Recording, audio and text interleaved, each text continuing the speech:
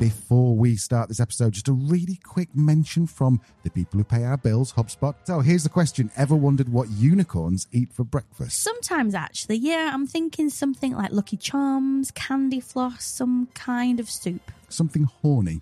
Well, actually, we don't know. But what we do know is that 20% of unicorn startups are using HubSpot, and for good reason. Yes, HubSpot's all-in-one platform levels up your sales software and support. Plus, they have a huge collection of resources to help startups scale. And with the HubSpot for Startups program, you can save big on your first year. To see if you're eligible to save on HubSpot, visit hubspot.com/startups. Is that I haven't yet discovered a business that's moved to a shorter work week that hasn't seen a very significant benefit when it comes to talent attraction and retention.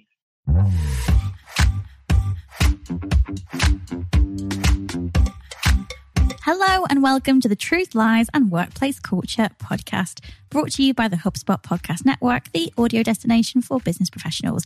My name is Leanne. I'm a business psychologist. And my name is Al. I'm a business owner. And we are here to help you simplify the science of people and create amazing workplace cultures. Yes, we are. So we've got a great episode coming up for you in a second. Just a quick reminder, with the water cooler, if you're listening to this, and it is before the 24th or the 25th of April. Or even the 25th and 26th of April. Are those the right dates?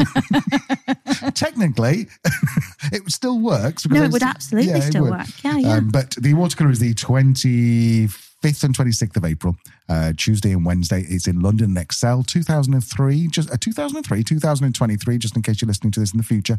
Come down and see us because we are the official podcast partners. So we are going to be prancing around in very important with microphones. We're going to look like one of those cool YouTube things like Daniel Mack going, "Hey, how'd you get a car like that? What do you do for a living?" You haven't seen that. I have. Yeah. I like that.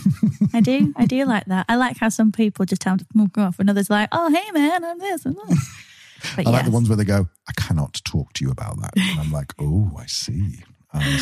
Yes, we should also mention, if you don't know what the water cooler is, it is like the biggest, best event for anything to do with workplace culture and wellbeing in the UK. 2 days of lots of conferences, and not lots of conferences, it's one conference with lots of talks, workshops, a whole exhibition. It's gonna be cool. So if you can make it, come on down. If you can't, don't worry, because we will be bringing you an entire episode dedicated to everything we get up to at the water cooler. Additionally, if you are not following us on LinkedIn, then go and search for Truth, Lies and Work on LinkedIn and you'll find our page. That's where we kind of comment. We post our posts, we post our episodes, and we also comment about what goes on, and we can just connect with people there. And we connect two guests the other day, which was quite cool. Also, just want to give a shout out to 3 people who have recently commented. So if you have recently commented, then I could be saying your name. Angie Redman, Sharon Summerfield, and Beverly, I'm going to say Logia. Logia? I would have said Logia. Logia. But maybe it is Logia. Maybe you could write to us, Beverly, and tell us how you actually say your name. But those three lovely women were commenting on very positively on our post, and the reason I picked them out was because they said they were going to go and listen. So if you are, that's lovely, and Shaz, Bev, welcome. Sounds like a really great 80s band. It does, doesn't it? Yeah. And Shaz and Bev. And I tell you what, if you don't then get in touch with us and tell us you've heard this, then we know you won't have listened like you said you were going to do, and we'll call you out in a week's time and say, yeah. That's a little harsh. We'll maybe give them a couple of weeks, eh? But... Fair enough. We won't do that. Really. And anyway, they won't know because they've not listened, so doesn't matter. True. Okay, so we are part of our regular scheduling. I don't know whether I want to say that. Regular scheduling is that we have a little place called News Roundup, where we sit back and Leanne tells us 3 or 4 stories that's happening around about the world of people and psychology and workplace culture. So, cue the jingle. Okay, so what have you got first, Leah? Well, normally I would start with kind of a new word alert. I haven't come across one this week, and I thought it's just starting to feel a bit forced. You know, if we have a new word, we'll talk about the new word. If we don't, we won't. So I was thinking to myself, what else could we do as a fun little part of the section? So I came up with truth or lie. Nice. Not bang on brand. Thank you. So my thought was you can maybe give me a question about something you've heard related to the workplace or workplace culture, the psychology of it all, and ask me, is this true or is this a lie? Well, I'll tell you what I have always wanted to ask is that based on an episode with Stella Smith from Perks a couple of weeks ago. That's going to be her name there, isn't it? Stella Perks. Stella Perks. So based on that conversation at the beginning of that episode, you said that healthy people should go not have 90 minutes without their phone and then not have a coffee for the first hour or something. It was something like that. Shall I do all this bit again? No, I think what I actually suggested, it wasn't that it was healthy. There was a suggestion that a low dopamine morning can contribute to our well-being throughout the day. And as part of that, suggestion is not to have caffeine within the first 90 minutes of being awake. Right. Okay. So that's the bit I really wanted to ask you about. So I can't imagine not having a coffee within the first 30 minutes of waking up. I don't know. But is this a psychological, what's the word when there's a something effect? Where placebo is a placebo that I believe coffee wakes me up, and I believe therefore that if I'm flagging I'll have a cup of coffee and it will wake me up, or will it actually do that? Yeah, good question. So caffeine, it stimulates our central nervous system. It's absorbed pretty quickly into our body, into our brain. And yeah, caffeine as a chemical actually blocks kind of our sleep promoting receptors in our brain, which is why we feel more awake and alert. So yeah, it's true. But there are actually a few more work-related benefits to caffeine. Mm-hmm. So there is, because I guess when people go things like, I actually can't function before I have a cup of coffee. Like, is it that you can't function, or is it you say that habit, that placebo? Well, there's been lots of different studies into this to see what the impact of caffeine has. And yeah, really interesting results. So one study found that caffeine led to what they called a striking improvement on memory tests taken early in the morning, which is typically a low point of memory. We also know that caffeine can help with visual processing. So a team of researchers found that people improved in their ability to detect moving targets, which was quite interesting. So that could be from, a pedestrian stepping in front of the road to football coming to your head. So yeah, there are some interesting cognitive benefits of caffeine. But you might want to be careful if you have a creative role. So other studies have shown that while it does improve a range of cognitive abilities, creativity is not one of them. So for example, some researchers did a test with some participants asking them to use divergent thinking, gave one group caffeine, one group none, found no difference. Also some controversial research in the US that physical heat can affect our perceptions of social warmth. So by giving our boss or colleague a hot cup of coffee, they might think better of us and connect better with us. If you're trying to get something out of your boss, might be a tactic. I say controversial, though, because those findings were found once and have never since been replicated. So be careful. Yeah, and another interesting one, if you're in a buying role or perhaps looking to reduce costs, maybe don't indulge in that second cup of coffee. Some researchers found that people who drank just one cup of coffee before they went shopping spent 50% more than those that had decaf coffee or water. And apparently the caffeine drinkers reported to being more excited. And when we're more excited, we're more impulsive. So does caffeine make us more awake and alert? Yes, this is true. Does it help us function, particularly in work? Classic answer, it depends. It depends on your role and it depends on the task that you're doing. You bloody psychologist. Why I order. Why I order. So, but on the flip side, if you are going to be selling something to someone, go and get my shot of espresso. Absolutely. Yeah, you got a sales meeting, give all of your clients espresso. Okay, what else you got, Leanne? So another story that popped into my newsfeed this week that I thought was interesting. A few episodes ago, we did our women's health episode. We talked a lot about gender gaps in terms of pay, in terms of health, in terms of safety. Do you remember the crash test dummies that we talked about? So we've had similar stories from the health sector during the pandemic about face masks not fitting female health workers. This week, another example has been published in relation to protective bodywear of the UK police. So April 2023 is the first month in our very long history of having women in our police force, where police armour has been designed to be lighter and more flexible to the female body. So until now, our female officers have been putting up with unisex armour, which has been reported to be uncomfortable, inflexible, or even painful. And I think this is mainly around the curves of the body and the bosom area, lots of pushing down. And, ladies, we know that is not a comfortable position. I'm literally holding my breath as I'm explaining this. TMI. So they've redesigned it, which is kind of cool. There's an amazing woman called Belinda Goodwin, who is the wellbeing lead for the Police Federation, who's really been the driving force in this project. She said, it's a game changer. It's not much more comfortable, and you feel more protected. It means that officers will continue to wear their armour. So they will be protected. I think that's the danger, isn't it? If something is uncomfortable, we tend to take it off, and then we're not protected. So excellent, if overdue move from the UK police there. I just hope that they're still able to hook their thumbs into the corners of their protective vests as they look at you, because I see that in all the police chase. But whenever they stop, they always hook their thumbs at the top. I'm doing it now myself. Hook their thumbs in and go. Anyway. So that's a very strange little thing to add to that. An amazing piece of news, and I talk about hooking your thumbs into your armour.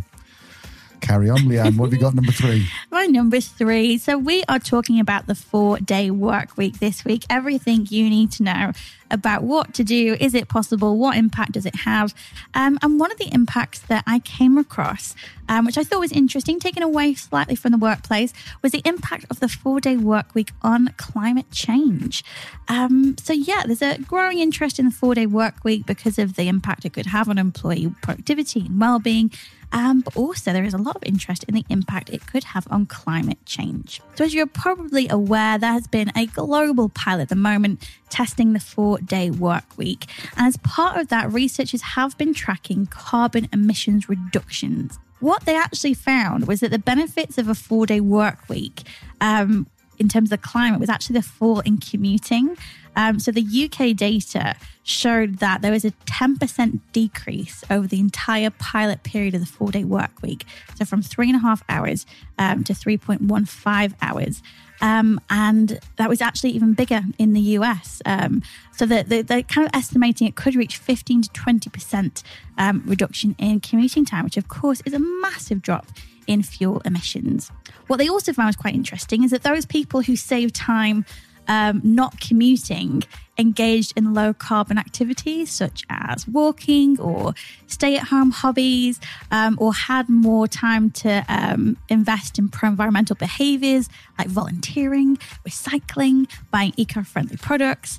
So it's really interesting from both an emissions perspective and behaviour perspective. The 4-day work week could have a really big impact on protecting our planet. Who knew? Well, I'm pretty sure that our guests knew, because they're clever people. Talking of which, so we're going to introduce our guests now. So first of all, just the background of this. There's been lots of talk around the 4-day work week recently. I'm sure you've seen it in the news. There's a few big companies who've started doing it, including Basecamp, formerly 37 Signals. Panasonic have started doing it. And I think they might be Latvian, a company called Bolt, which recently, if I remember, they bought Mitsubishi Motors or something. It was a very odd piece of news I saw there, but congratulations to those guys. But we really want to just get to the bottom of this. If you see any kind of post on LinkedIn about a 4-day work week, you're going to see that usually they've got hundreds of comments and almost 50% people saying this is brilliant, 50% of people saying it's never going to work. So we really want to ask here, what is the truth here? Where are the lies? Can companies really switch without losing money? Yeah, so we are asking all the questions that business leaders would want to know. First, can you really achieve the same in 4 days without adding huge pressure on employees? Number 2, can any business implement it? What about if you charge by the hour?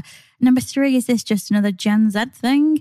And number 4, do clients approve? What are our customers going to think about a 4-day work week? So we thought, let's just find the truth behind all of this. Let's go to the horse's mouth. So who are we talking to today? We are joined today by Joe O'Connor. He was the CEO of 4-Day Week Global, which in collaboration with research group Autonomy and researchers at Boston College and the University of Cambridge undertook this global pilot on the 4-day work week, the results of which came out in February of this year. So nearly 3,000 employees took part in the pilot from across 31 companies. And there was really basically one general rule. We're not just giving people 1 day a week back. We're reducing their working days to 4 days a week whilst paying them 100% of their pay. So at the end of this experiment, employees reported so many benefits. It really was a runaway success, and I think much more successful than the researchers initially anticipated. We saw benefits in terms of sleep, stress levels, personal lives, mental health. And according to results published in February, companies' revenue stayed broadly the same during the 6-month trial, but actually rose 35% on average when compared with a similar period from previous years.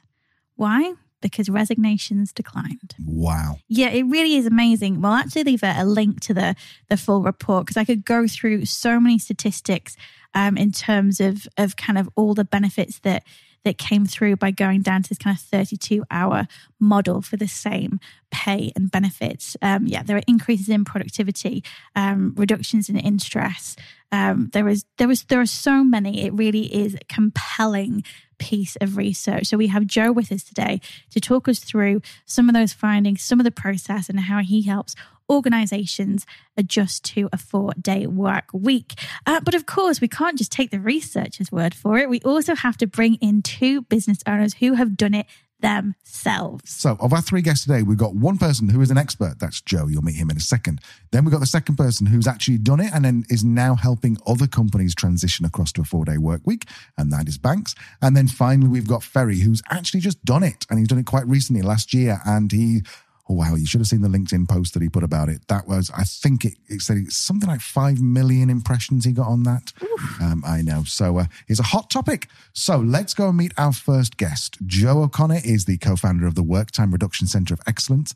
If you Google the 4-day work week, I guarantee most of the results on page 1 will feature Joe. He tends to work with larger organizations to transition to the 4-day work week and is currently working with about 170 leaders to implement these trials. So let's go meet Joe and find out why he's so passionate about this.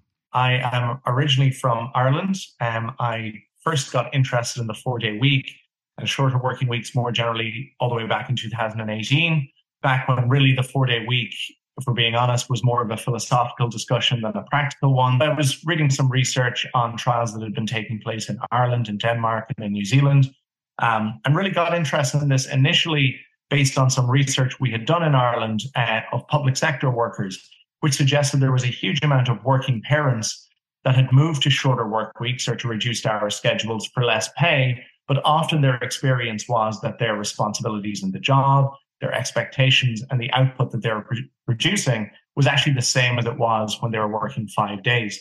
So this really inspired me to get involved with this more.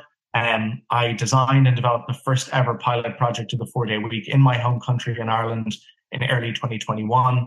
And then later a CEO of 4-day week. Our next guest is Banks Benitez. Excellent name. Banks runs Smart Work Week, which helps leaders of smaller organizations successfully transition to a 4-day work week. He did this himself with his previous company, Uncharted, and that later got acquired. So we asked Banks why he's doubled down on the 4-day work week. Yeah, so I was leading Uncharted, an entrepreneurial incubator accelerator based in the United States for the last 5 or 6 years. In early 2020, we decided to consider piloting a 4-day work week. We launched a pilot in 2020 over the summer, June, July, and August, hired a third-party evaluator to measure the results of that pilot. The results came back when we're sort of unambiguously statistically positive. So we decided to keep it. And we rolled out the 4-day work week over the last 3 years. And our final guest is Ferry Cazoni. Ferry grew up in Romania. And when he came to the UK, he founded a company called Search Intelligence, which is a digital PR link building agency. It's quite niche, but it's really interesting. So go have a look at his website and see what he does.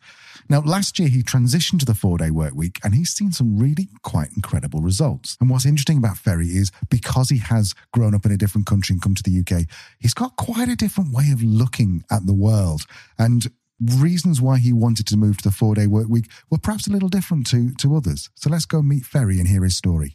I run a company called Search Intelligence. We have 57 team members now, and we have built this company from 2 employees in 2020 to 57 employees now. We're like 2 years and something, because we have set up this crazy PR service that we help other SEO agencies and other, SEO companies and departments of SEO, and like SEO departments of companies. So as a child, I grew up and even as a teenager, as a very poor person who had, in theory, had no chances of doing anything in life.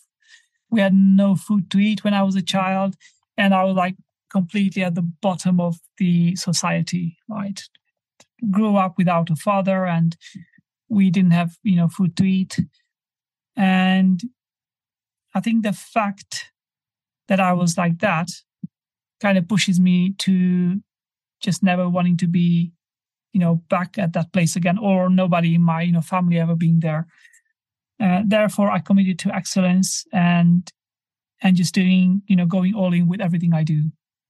So I want to be,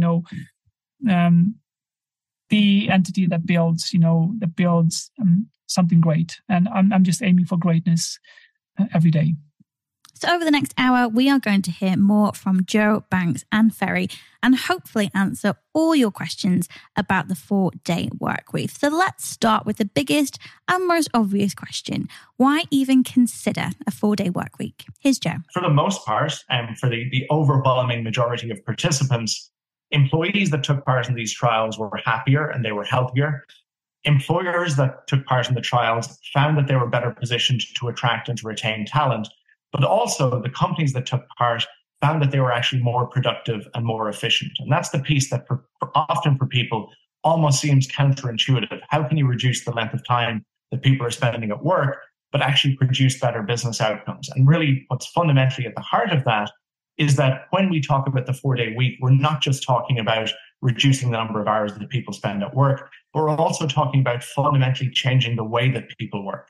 I think if you look really hard at the businesses that took part in these trials and how they were able to make this a success, it was about using the 4-day week as a forcing function to streamline their operations, to make their processes more efficient, and to change their work practices in a way that enabled them to deliver better outcomes. Now, I was curious about why Joe was quite so passionate about this, because you can see that over the last 5 years, he's done so much to kind of he's the main proponent, if you Google anything, as I said, about the 4-day work week. So I kind of said, how did you get into this? What was your motivation for really telling the world about a 4-day work week?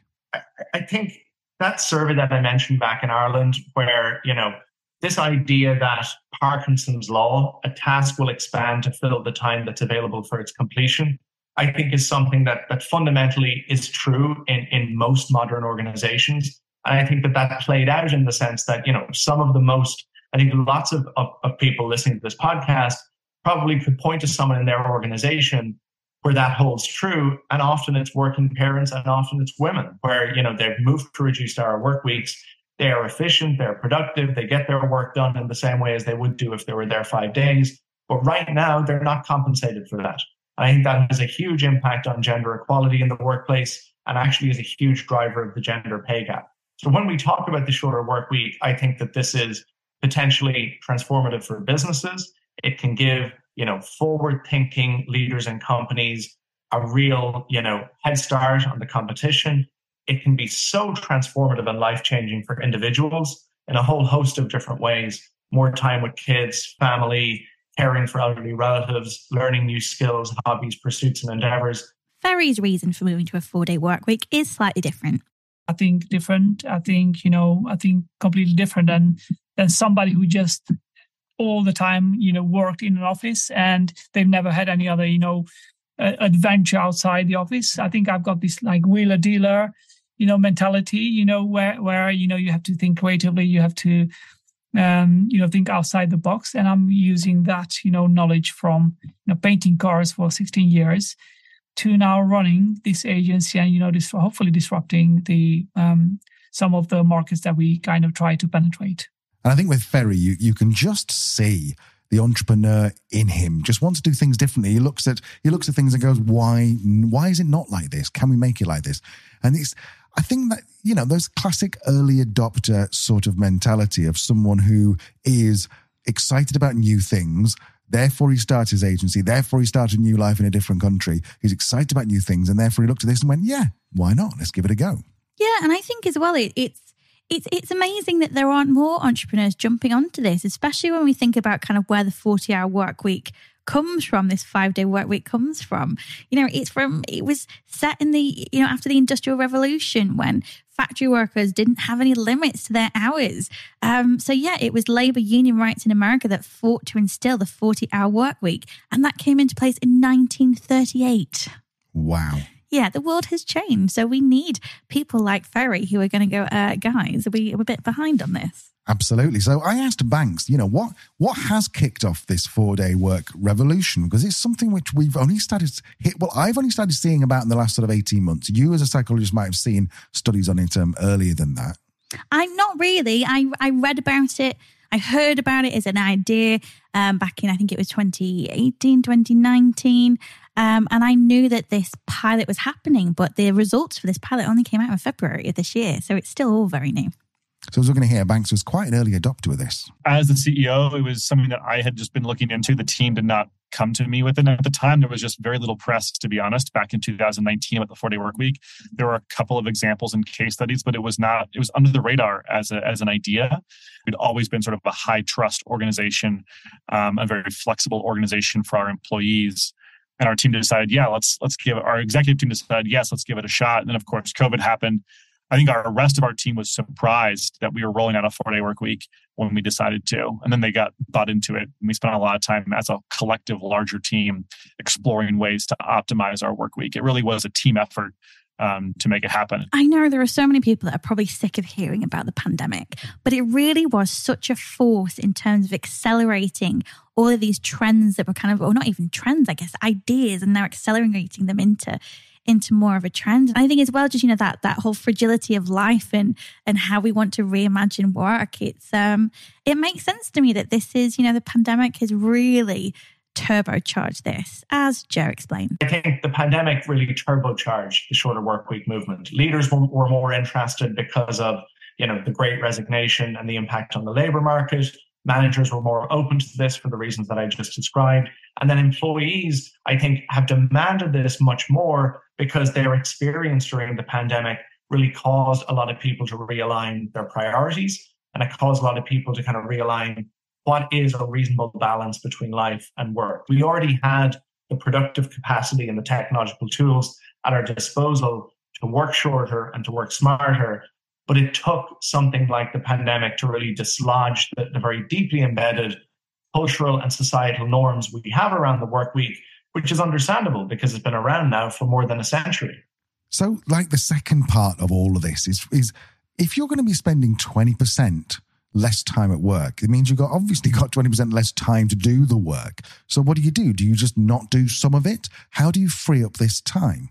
Well, the majority of research shows that if you eliminate low-value activities, then this can work. And Joe totally agrees with this. It was in, improving processes, eliminating low-value activities, or at least minimizing low-value activities, and making better, more mindful use of technology. So this is some of the things that we saw organizations really attack in order to be able to, so what we're talking about here is not about doing the same work in the same way, because often that's a fear of employees. If we're expected to deliver the same results in less time, then surely, will it mean that our work is harder, it's faster, it's more intense?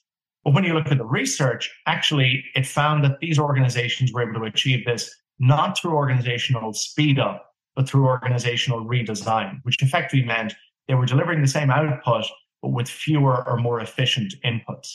Banks agrees with this and also mentions that it all comes down to prioritizing. One, in my experience, is that the teams that are best able to move to a 4-day work week are ones that are getting better at the muscle, like sort of truly a muscle of prioritizing and deprioritizing. So it's not about necessarily getting faster and more productive. It's about really getting clearer about what's a priority for your company and what's not. I think all of us agree that not all hours in the work week are created equal. Some are less of a productive use of time. Some of them are just not essential whatsoever. Maybe we're in meetings that we think are a waste of time. That could mean canceling standing meetings. It could be recognizing that a project is actually not worth continuing. And the 4-day work week for me personally was really helpful because it helped me ask this question of what's truly essential, what really drives the key business outcomes that we're after. And then other things that we can deprioritize. The teams that really thrive and succeed are actually reframing what's important and what's not. And that allows them to actually cut out things that were currently in their work week.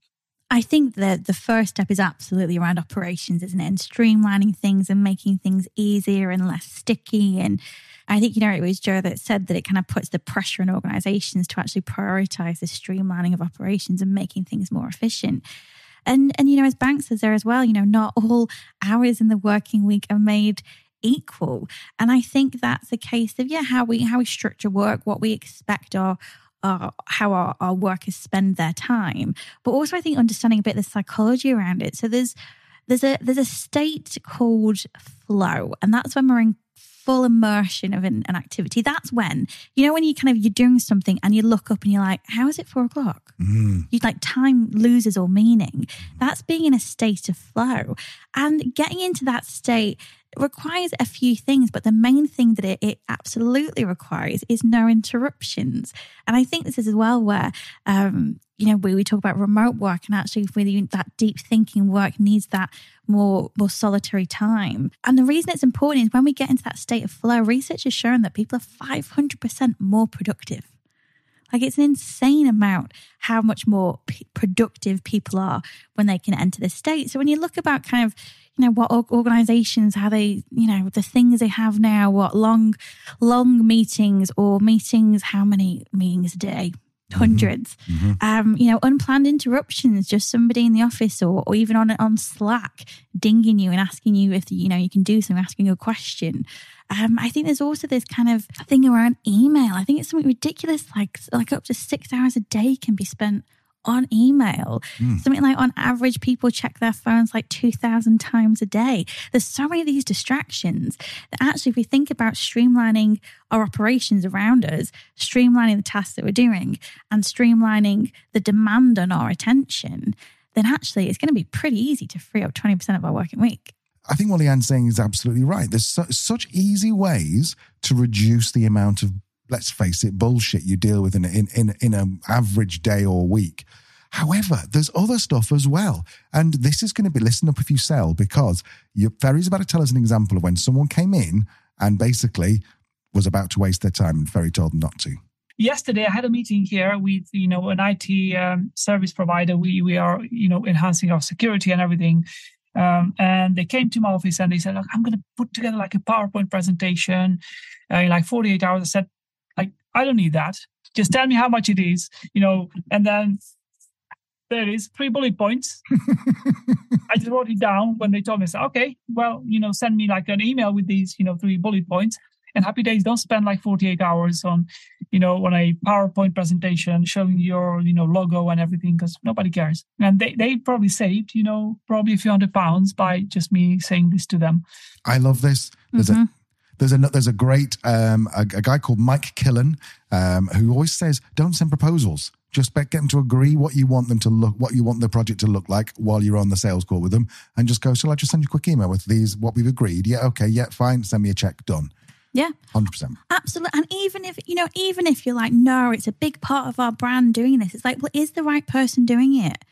I used to drive me nuts when I was in Welfare to Work as a coach, that I'd have so much paperwork to do and admin that I'd have to do. I'd do it after work because I didn't want to lose time during the day that I could be spending and should be spending with my customers and the people I'm trying to support, filling out paperwork. It's more, if you want to do that activity, great. But even just looking at who am I paying right now to develop this PowerPoint presentation? If you are paying a marketing consultant who you bill out at, £250 an hour when you could be bringing in an intern or a great administrator, you divert that value added time back. So then you're going to be generating more revenue. So you could go down to a 4-day work week. Now, what's interesting is that we always use this term 4-day work week, But Joe seems to think that it doesn't have to be full 20% reduction. It can basically be whatever you want it to be. Time reduction doesn't necessarily need to be a full 20% reduction, although that's kind of the gold standard that lots of companies have gone for. It can be,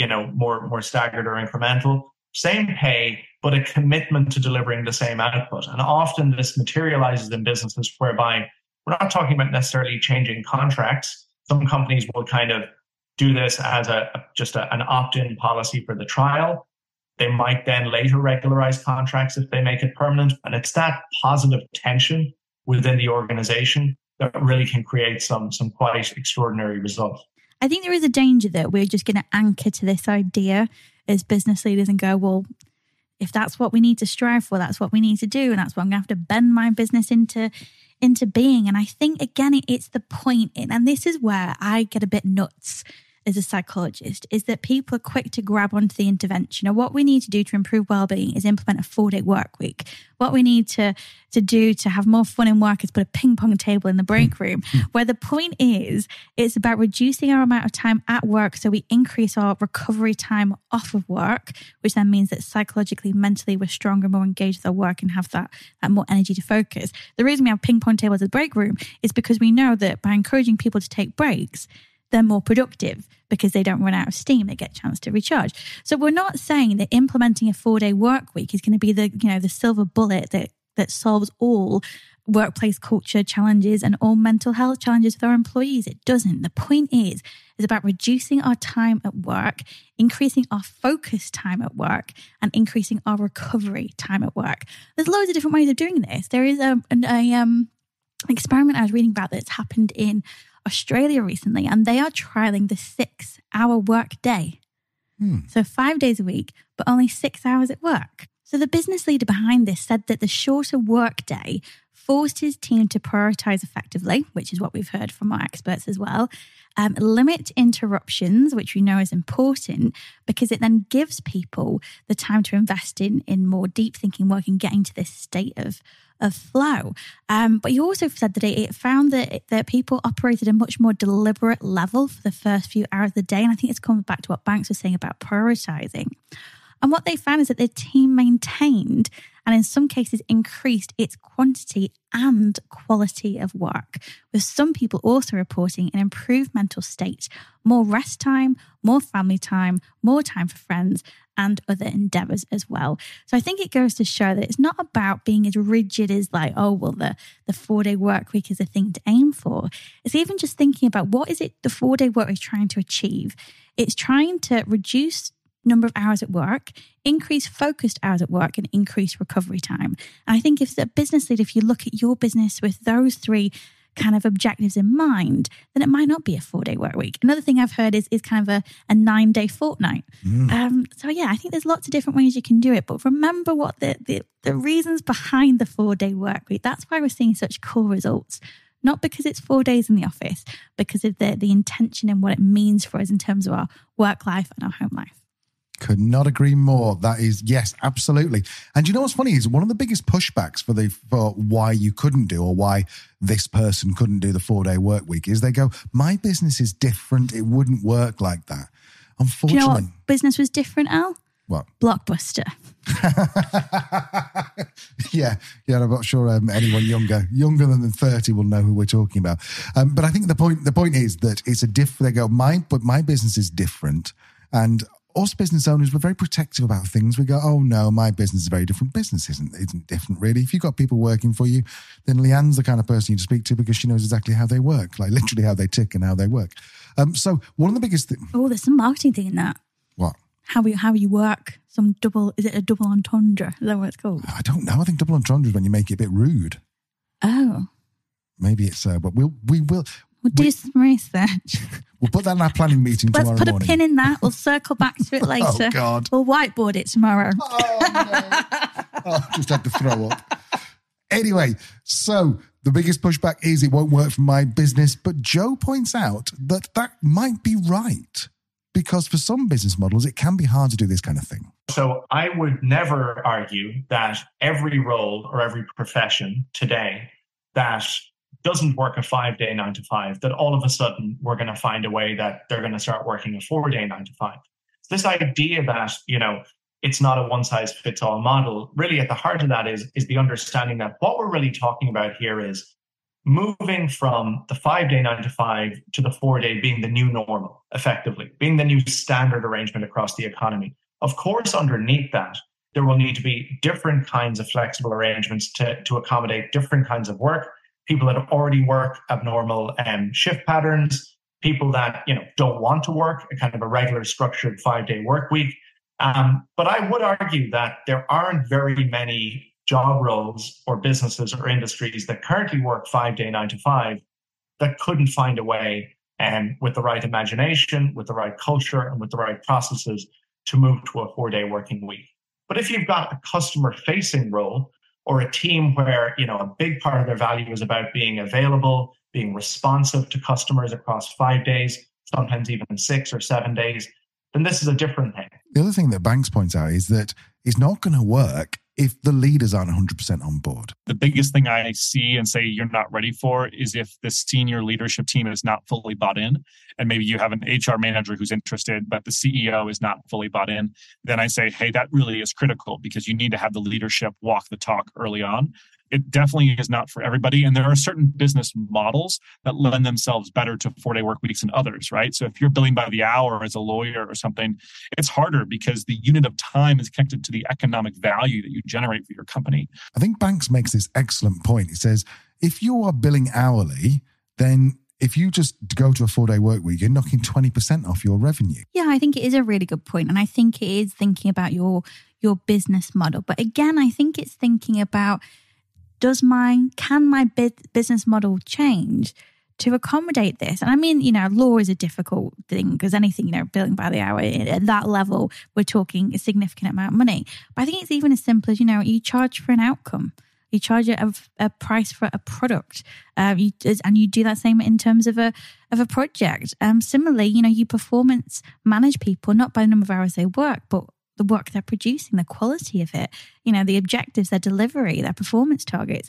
I think if we think a bit more about outcome rather than process, then I think it might help us reimagine our business models in a way that will facilitate a 4-day work week.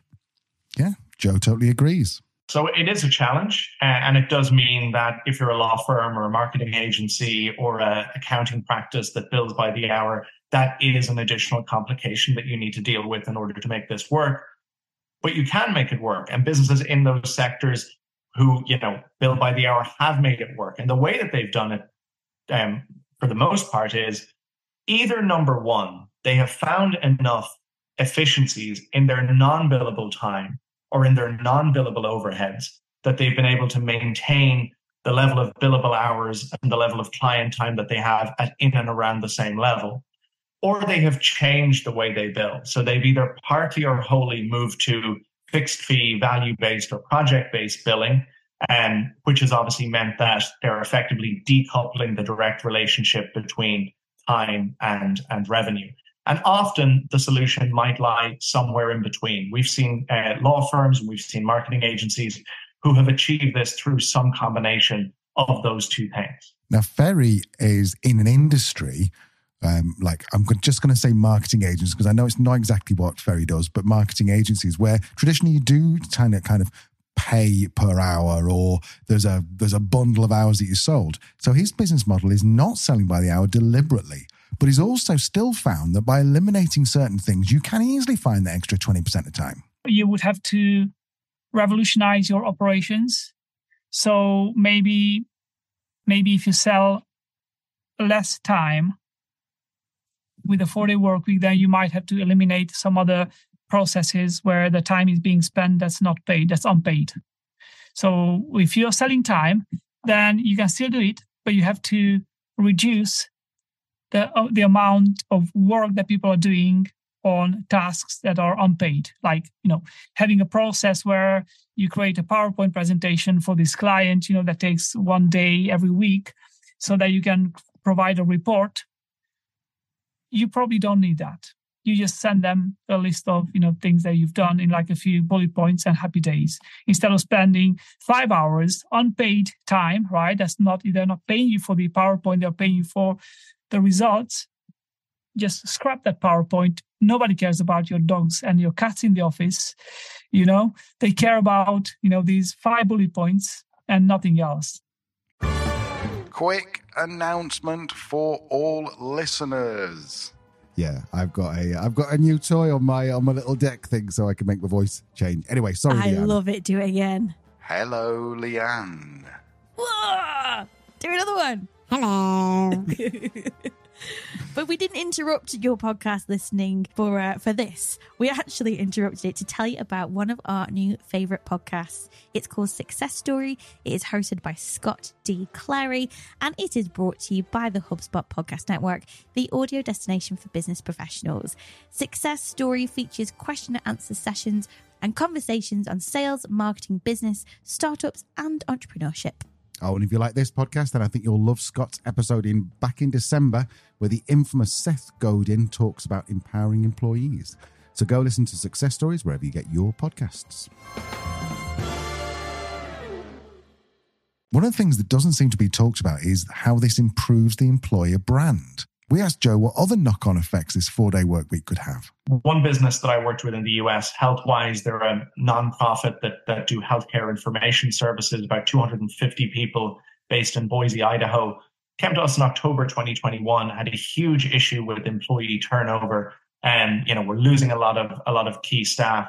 They introduced the 4-day week effectively in response to that, late summer that year, and their employee attrition has reduced to effectively zero. On the other hand, when you look at recruitment, you take companies like Atom Bank, Tyler Grange in the United Kingdom, both of those businesses have reported an increase in applications for open job postings of more than 60%.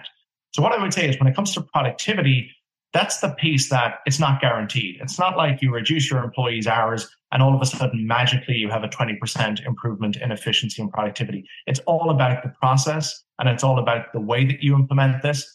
But the one area that, at least right now, is almost a guarantee is that I haven't yet discovered a business that's moved to a shorter work week that hasn't seen a very significant benefit when it comes to talent attraction and retention in a tight labor market where things like flexible work, offering remote, hybrid working, these are things that many businesses relied upon to give themselves a competitive edge 3, 4, 5 years ago. Now those things are often the standard expectation within industries. They're turning to the shorter work week as the new thing that can really give them an edge. Banks has also seen a huge improvement in retention and recruitment. The biggest driver I see for teams that are thinking about the 4-day work week, beyond just sort of organizational optimizations and getting smarter as a team around how you do your work, is around recruiting and retention. How do you recruit top talent? And how do you retain that talent? Especially for small businesses, I say, you might not be in the top 1% of compensation against big tech companies and high-paying competitors, but you can be in the top 1% of work weeks. And that's a tool and advantage around recruiting and retention of talent. Seems to make sense to me. What we know about what people want from work nowadays, I am not surprised that companies that have a 4-day work week are holding on to their people and attracting talent. So I guess my question is, what were the surprises? That one seems fairly straightforward, but were there any surprises when implementing the 4-day work week? We asked Banks. There were so many things that we were surprised about. The number one fear I had was, what would our external partners, investors, and clients think? And we were really thoughtful about how we communicated with them. And when I advise teams, that's the number one concern I get is, what are people going to think on the outside? How will they respond to this? I think viscerally, all of us recognize that we're not at our peak performance for 40 continuous hours over the course of a work week. Again, not all hours are created equal. And so I think there's a visceral sense of, I probably could get my job done in less time. And so the big surprise, I think, is that people recognize, wow, it's the external reception was more welcome than I had originally feared. The other thing that has been a surprise for me is that moving from a 5-day to a 4-day work week is in some ways easier than moving from a full in-person team to a fully remote team. Going from fully in-person to fully remote, which of course many teams had to do during COVID, is actually in some ways a much harder transition that actually I think has bigger implications on business outcomes than moving from 5 days to 4 days. Berry also had a couple of surprises around productivity and communication. problems of productivity in the first, probably first 1 or 2 weeks. We didn't know how to measure what people were doing. We have just quit tracking time. So we don't track any time of our employees. So we have just quit doing that. And then we didn't know how to quantify the work that people do. Also communication. What happens if a client messages on Fridays and then sometimes we had a message on Thursday afternoon by a client, and they also messaged us on Friday afternoon being like frustrated, like, I messaged you yesterday and this is quite urgent and why are you not replying?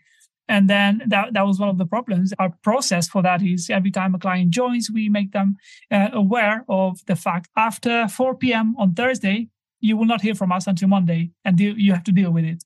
Then that was one of the big leaps that we have done by just having the courage to talk to clients and tell them, this is how it is. Joe also found that it had an impact on well-being. So one of the things that was actually observed within the trials was the amount of sleep that everyone participating was getting each night. And it turned out that sleep deprivation reduced. So sleep deprivation as defined by getting 7 hours or less. That went from 50% to 17% amongst trial participants. So people were sleeping on average about an hour extra per night, which is an interesting finding in and of itself. But I would also suggest that it's quite possible that, the improvements in that indicator might also have given rise to other improvements elsewhere around general well-being, people being better refreshed and more energized at work, and that in turn having a positive impact on their productivity. So talking of productivity, we asked banks about what do you actually need to do to ensure that you maintain the productivity, but then squeeze your week down to 4 days. He seemed to think there's actually easier to do this than moving from sort of fully office to hybrid. But from a cultural, organizational perspective, moving from fully in person to fully remote, that's a major shift. And I think that's something that many of us have done, certainly imperfectly in my case, and I think in others' cases as well. But the 5 day to 4 day shift is in some ways less transformational from a sort of how your business operates, how your team organizes, how your team collaborates. All those pieces, of course, are mediated through screens, through fully remote. There's a lot of dynamics to that. And so I think this in some ways was easier than that. I wonder as well how many business leaders actually measure productivity, or what metrics they use to measure productivity beyond how long people are in the office or how much they're billing. Maybe a 4-day work week will prompt us to measure productivity properly for the first time. So if people are trialing a shorter work week, effectively because they're being watched, is that the reason for the kind of efficiency and productivity gains? And therefore, once the trial period is over, you start to see some drop off and you're not able to sustain that. And, my answer to that would be twofold. First of all, if your business is only properly starting to measure productivity when you're running a 4-day week trial, then that's a problem that you need to look at and address. That would be the first thing. The second thing is, that's why the shorter work week, when we implement it with organizations, this is not like, your entitlement to statutory sick leave or statutory holidays. This is something which is conditional. This is conditional on meeting certain objectives, targets, business objectives, and goals. And therefore, it needs to feel to people like this is not a kind of a one-off change. This is not a policy. This is an ongoing commitment to continuous improvement. Number one, having in place a really quality, strong framework for measuring performance. Because for lots of managers, when, they didn't have the day-to-day monitoring of presenteeism, which often for a lot of, more managers with more traditional mindsets was kind of the go-to, COVID kind of forced a step change on that.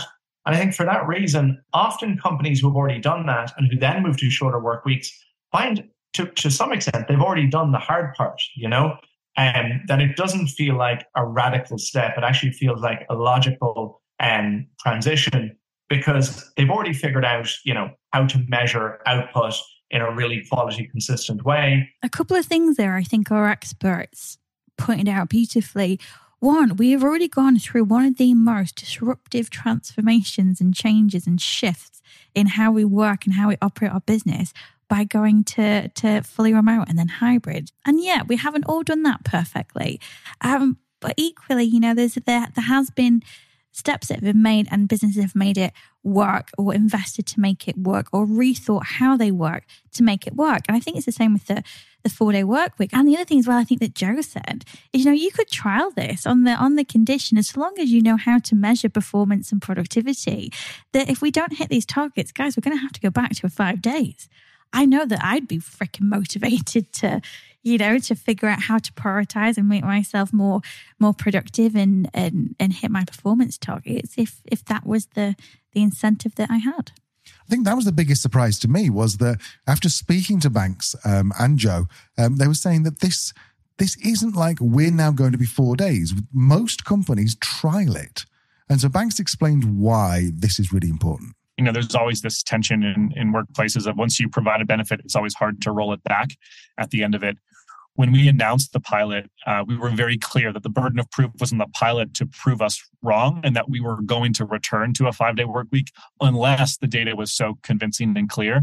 And so I think that the messaging from leadership is really important as they think about trying a time-bound experiment of a shorter work week so that the team recognizes that the default will be to return to 5-day work weeks. I love that. What a brilliant approach in terms of messaging. And again, that transparency, proving again for his Banks, the transparency behind leadership decisions is so important. Joe also points out that, yeah, of course, it can be reversed if it doesn't work. I've seen organizations reverse it temporarily.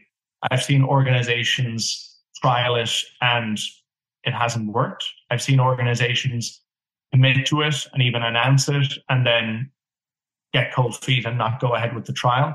The first number of weeks, and in some cases the first number of months, it felt almost like moving to a different country. I think a lot of that came down to, not having had that kind of planning and preparation phase done right. And I think that that's a really important thing that companies need to think about. Nobody is saying that this is easy. I am not arguing that moving to a 4-day week is really straightforward. It's a very significant change that requires a very significant commitment to operational excellence. But if you can find a way to pull it off like many others before you have done, then the benefits of this for your business and your people are real and they're significant. By now, you've probably heard Ferry, and you've probably guessed what Ferry did. He just did it. So everything we do at the company, we want to be not just like the average, and just being part of the sheep, right? We want to stand out, and we want not just to stand out, but stand out in a good way. And I've committed to paying our employees the best for their skills in the industry, and then also providing them by far the best workplace they can ever have. Therefore, the 4-day work week was one of the things that seemed extreme back in May 2022. And we said, we're not even going to test it and see if it works or not. We will just do it. And then if it doesn't work, we'll adapt and we'll find ways to make it work. Therefore, we invested into new systems, new processes. We had to revamp how we work. And it worked. It just worked. And if it didn't work, then we found a way to, resolve the problems that have come up as we were progressing with this initiative. So I just wanted to be, the best employer in this industry, and introducing the 4-day work week is part of this.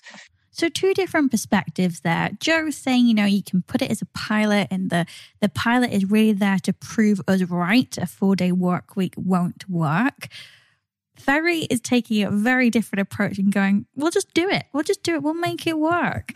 2 very different extremes. And of course, however you choose to roll it out, there is a concern. Will it work or will it not? How much pain are we going to have to go through in rolling this out? And Banks also had concerns when he did it back in 2019. So many concerns, hundreds of concerns about it. I think that it was not one of those things that you go into it saying, oh, we're not worried about it at all. I mean, as a CEO, I was worried about what would our major funders and investors think? What would our clients and partners think? How would it affect revenue?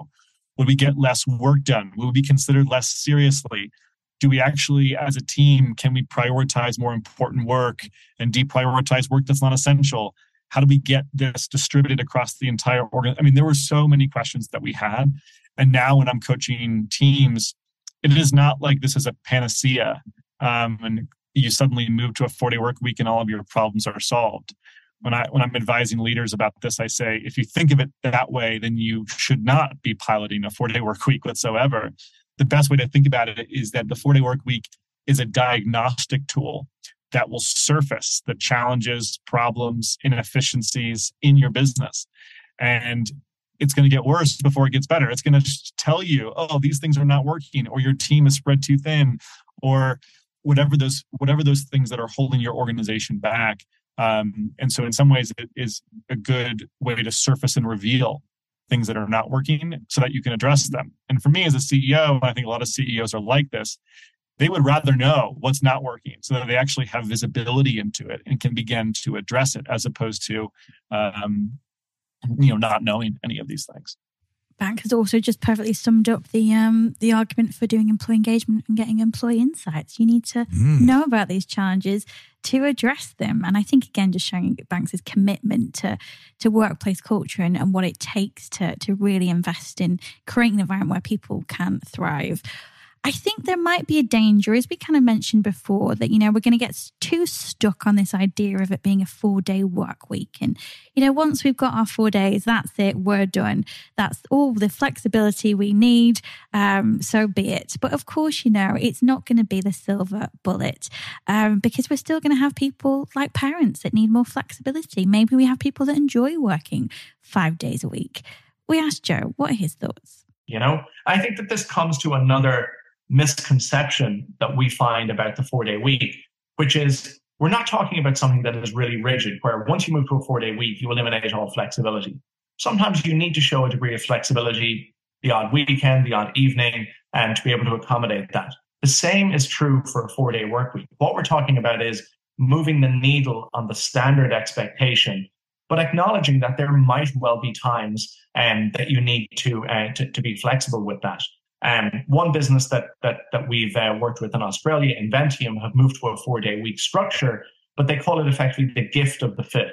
3 out of every 4 weeks, people get that day fully off. And then maybe 1 in every 4, they might have to do an hour. They might have to do 2 hours to make sure they keep on top of everything. And employees are, understandably, quite happy with that arrangement. Yeah, well said. I think it's, we have a 5-day work week, but a lot of us will still work a couple of hours in the evenings or a day at the weekend if we want to catch up on something or spend more time on something. It'll be the same with a 4-day work week. I love what Joe said there. It's creating a new standard and then building flexibility and expectations around that. Another concern that I sometimes get from business leaders when we're looking into workplace culture and the different interventions that we can do is it just a fad?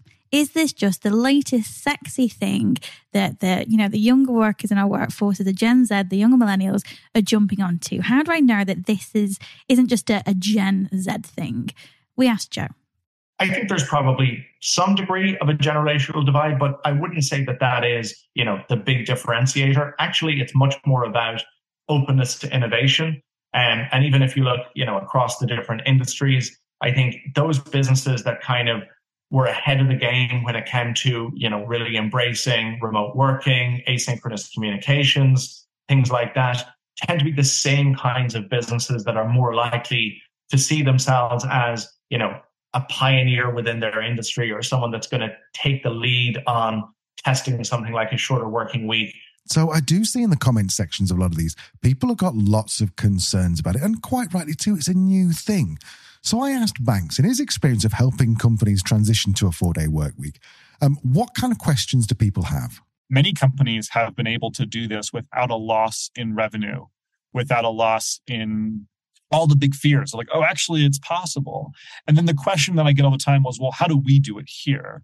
And that's really been the focus of the course and of the coaching that I do, is saying, we can try to sell you on the 4-day work week. But if you're at sort of not convinced about it, we're probably unlikely to sell you on it. We're looking for people that are saying, we've heard about this. It looks interesting. I have concerns about my business. It's fundamentally different and unique than all the other ones that have tried it. You don't understand why ours, it might not work. And how does it actually roll out? And what's the sequence of steps? And how should we think about bank holidays, and what do we think about these HR policies, and when do you sequence certain things? All those things are sort of the big questions that come up. And so a lot of the questions that I get are very tactical, operational questions around it. Then I think we get into a bunch of operational things, which is where I spend most of my time is on that stuff. Although those bigger questions, of course, are interesting to me too. So yeah, I think, most of the questions I get are around sort of operationalizing. One of the biggest fears, I think, is what happens if you lose clients? What happens if people don't like it? What happens if revenue goes down? So I asked Ferry, did you see a reduction in clients? No. In fact, we have just been winning more and more clients. So I don't think that makes any difference. Even the fact that we don't do meetings with clients. So we tell the clients, we have 4-day work week. We're not going to spend time in meetings with you. And that it doesn't put off anyone. People understand, But I think if you provide a good service, like a good results for your clients, in our case, getting them the links that we promised, then, all of these things, they understand and they can deal with the fact that we're not going to have weekly meetings with 5 team members in it talking about the last week's, 5 links that we landed. We just send them a spreadsheet. Here's the links. Have a nice weekend, right? And that's how we simplify everything. They don't want meetings either. They just don't know it. I remember listening to a podcast with a woman who was a consultant and talking about how she charges for her time. And the thing that she said is that I will never charge anyone for a question over email. I'll manage expectations around kind of the time scale around when I reply, but I'll never charge anyone for it. If a client wants a meeting, like a virtual or a conversation, even telephone meeting, I will charge by the 15-minute slot. I said, it's amazing how many people suddenly realize that question can be answered in an email, not a telephone call. And now there's something called AutoGPT, where you can set up ChatGPT instances as like a virtual assistant. So you've got all that, you've got automation, you've got all kinds of stuff. So I asked Joe, do you think that AI and automation is going to have a massive impact on this? I think that automation and AI and the impact of that on business is here to stay. And I think we're going to see, an increasing impact on job roles, professions, businesses, industries over the coming decade. And actually, I think that's part of the macro argument for a shorter working week. Back when John Maynard Keynes was predicting we'd all be working 15 hours a week by the end of the last century, even the US Republican President Richard Nixon foresaw the 4-day week coming down the tracks back in the 60s.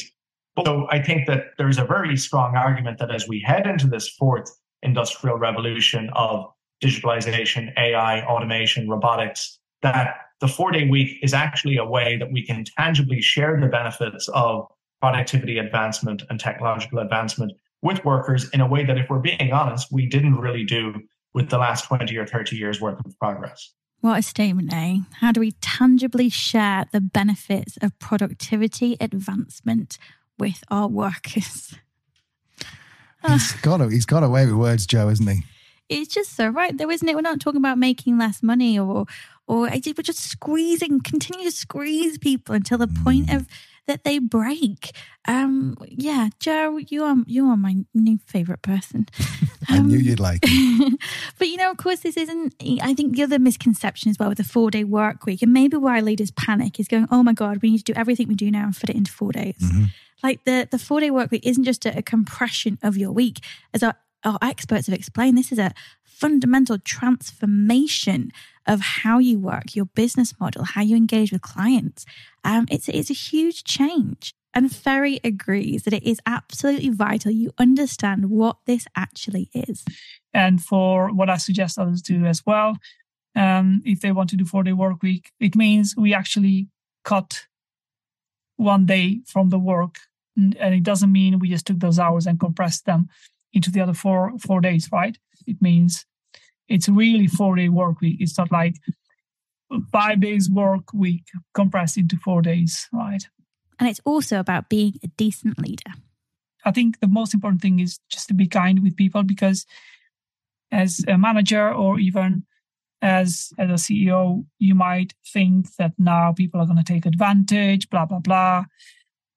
And yeah, some might take advantage, but most of the people will actually, love the initiative, and they will be good humans when you provide this to them. Like, it's always, starting from kindness. Just be kind and understanding with people, and just don't micromanage them either. You need less micromanagement, because if you give them an extra Friday every week where they can go and take yoga classes, or they can go and spend more time, with their kids, or they can, go to the gym and have a better life outside work, everyone will be very grateful. I find that objection in general quite frustrating from leaders, that some people will take advantage. There'll be a 4-day work week, whether it be working from home, being fully remote, whether it be people working remotely but in a different country for a couple of weeks. Oh, people take advantage. They'll be on the beach with a pina colada. Well, you do not trust your people. And if you don't trust your people, how do you effectively manage them and lead them and create this sense of camaraderie and vision and passion that is needed? If you don't trust people, what relationship do you possibly have with them that is productive and long term? There's no mistake that when trust's lost from a marriage or a relationship, it deteriorates and breaks. Like, if you don't have trust, that relationship is going to deteriorate and break. And that's what we see with all the research around wellbeing engagement. If people don't feel trusted in their work to do their job well, then they disengage. And that's the real problem that you want to be worrying about, because when people disengage, they're much less productive. When people disengage actively, they'll be actually trying to sabotage what's happening in your organization and what you're trying to do. And then they're going to leave, which costs you thousands and thousands of pounds in recruitment and training again. And secondly, if you don't trust people, why the hell are you bringing them into your business? One of our experts, I think it was last week actually, maybe it was Bonnie, who made a really beautiful point. She was like, at some point, this person has been chosen. This is the chosen one that I am bringing into my business. If you don't trust them at that point in recruitment, or you've not even got something within your recruitment process to help you understand if this person is trustworthy, what the fuck are you doing? I'm sorry, but it's just the stupidest excuse. Oh, people will take advantage. You just told me everything you need to tell me about your workplace culture. Interesting. You obviously make some really, really good points there. And I think this whole idea of trust, it just underpins anything you want to do at work, whether it's work from home, whether it is, like you've said, whether it's a 4-day work week, whether it's giving people, I know people who don't have full access to client lists because they're worried that someone's going to go and steal them. Or certain systems that makes the kind of workflows really clunky. Yeah. It's just stupid because, like Leanne said, you've got to trust them, and you're just going to, and some people will fuck you over at some point, because that's just life. It's just life, isn't it? But that's someone's going to break your heart. Do you know what? That's exactly the analogy I was going to go with. Okay, so if you are convinced at this point that a 4-day work week is for you, or at least you just want to find a bit more about it, then Joe and Banks are basically the experts. Now, if you are a larger organization, then you probably gravitate towards Joe. If you're a smaller organization, then Banks is probably your man. So I'll ask Banks a little bit more about his program. Yeah, so my program is targeted at small businesses, small teams of under, say, 20 to 25 people. And then the program really walks through 4 steps. The first is, how do you design a 4-day work week pilot? And really, again, so the whole entire focus is on before you buy it for forever, why don't you try it out over the course of a pilot? You design it, then you begin as a team to plan it, then you actually run a pilot, then you measure it and evaluate if you want to keep it for the long term. How do you begin to facilitate a process internally where your team can consider ways to prioritize and deprioritize? How do you look at priorities in the company and figure out if those are the most essential? What are the HR dimensions to it? Thinking about local municipal issues of HR issues. So going through everything from the operationalizing it. And the course is an online resource that's manifested through a series of modules, lessons, videos, PDFs. And this is the course that I wanted for myself when we went through the 4-day workweek pilot, and creates an evergreen resource. Once you get into the program, you have these modules, lessons, PDFs forever, and you can kind of refer back to them. Yeah, smartworkweek.io is the best place to go, and the program's there. You can access the course and also provide some specific coaching with me. So people have access to an online set of resources and guides and videos. They also have access to specific additional questions via phone calls and coaching with me. What a brilliant service. I think if you have any concerns or need this helping hand through this, a tried and tested method, then I think it's brilliant. Could you imagine if we would have had that, the shift to remote work at the start of the pandemic? I know, but I'm glad it's around now. Now, Joe also does something similar, but again, for slightly larger organizations, and he has a very specific process he goes through. Is this right for you? Are you ready for it? What will it look like? What are the things that will need to be addressed? Because it's not one size fits all, then our model to kind of help companies implement this is also not one size fits all. So it's very customized based on what are the needs of the company and what's the kind of, what's the baseline based on that diagnostic that we do. The first thing that we would tend to do with companies is a diagnostic process, which looks at their processes, their culture. It takes a holistic view of this in order to kind of answer three key questions. Number one, how ready are you for a shorter working week? Second question is, what are the pain points? What are the potential issues and challenges that you might need to overcome in implementing this? And then the third thing is, what's the right model? So what's the pros and cons of different, whether it's 4-day week, 9-day fortnight, half-day Friday, shorter work days, universal day off, rosters. You are right. I love, Joe, the first step, a diagnostic, whatever that intervention, whether it's a 4-day work week, whether it's a wellbeing program, whether it's a mentoring program, it's a team building day. How does this fit into the changes that you're trying to make within your culture? How are we going to measure that? How are we going to know exactly what solution is right? It's not always very sexy, but the first step should always be understanding exactly where you are now. Joe, you're my new favorite. Okay, so we have covered an awful lot here. We've talked about the problems with doing it. We've talked about the concerns around it. We've talked about what business model it does and doesn't work for. We've talked all about whether it's a trend and whether it's just faddy or not. And we've also given you two great experts you can go and talk to a little bit more. All of the links will be in the show notes. Leah, anything that you want to add to this? The only thing that I would add is that given the state of the workplace now, the rising cases of burnout, the continuing low levels of engagement, and didn't we see some statistics come out last year around 20% of productivity being lost per employee per week? Well, that's your 4-day work week right there. I think it's kind of the thing of we haven't got it right. In fact, right now, we're getting it horribly, horribly wrong. So if we're looking at any change, whether it's a 4-day work week or not, let's not pretend that we've got it right and this is going to disrupt things for the worse. The chances are, if it's done well, it's going to make significant improvements, not only in terms of our business's performance, but our employees' well-being as well. Bravo.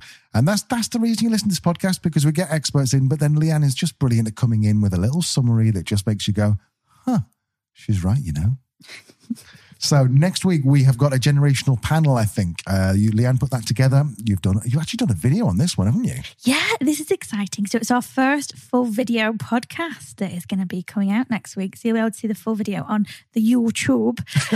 And also, if you don't watch Gavin and Stacey, that'll make no sense. So yeah, you're going to see some of it's quite cheeky. Some of it is, although our generational panel isn't. No. It's very, very clever and sensible and insightful. So yeah, that's exciting. And yeah, we'll also be at the water cooler, as we mentioned at the top there, next week as well. So yeah, we'll hopefully see some of our lovely listeners there. Come and see us. And for those of you who can't make it, thank you for listening. Yes, we really appreciate it. We'll send you a check in the post. Finally, if you do want to make sure your website is ranking on Google, then go and look at Ferry's company. The link is in the show notes. Really, I just love how simple it is. I mean, if nothing else, just go and get him to pitch you on what his company does and how much it costs, and you'll just go, he's just simplified the lot. It's brilliant. Really like the guy. And also go and check out on LinkedIn because he's hilarious on LinkedIn. You'll see he's sitting there on a sofa with, I think it was Brad Pitt. I can't remember. It might be Leonardo DiCaprio. He's that was funny. Rubs shoulders. Yeah, we will leave all the links to all of our guests in the show notes, along with some more links from us, how you can join the conversation around truth and lies on LinkedIn, and some previous episodes as well. Dive into our back catalogue. See you next week. Bye.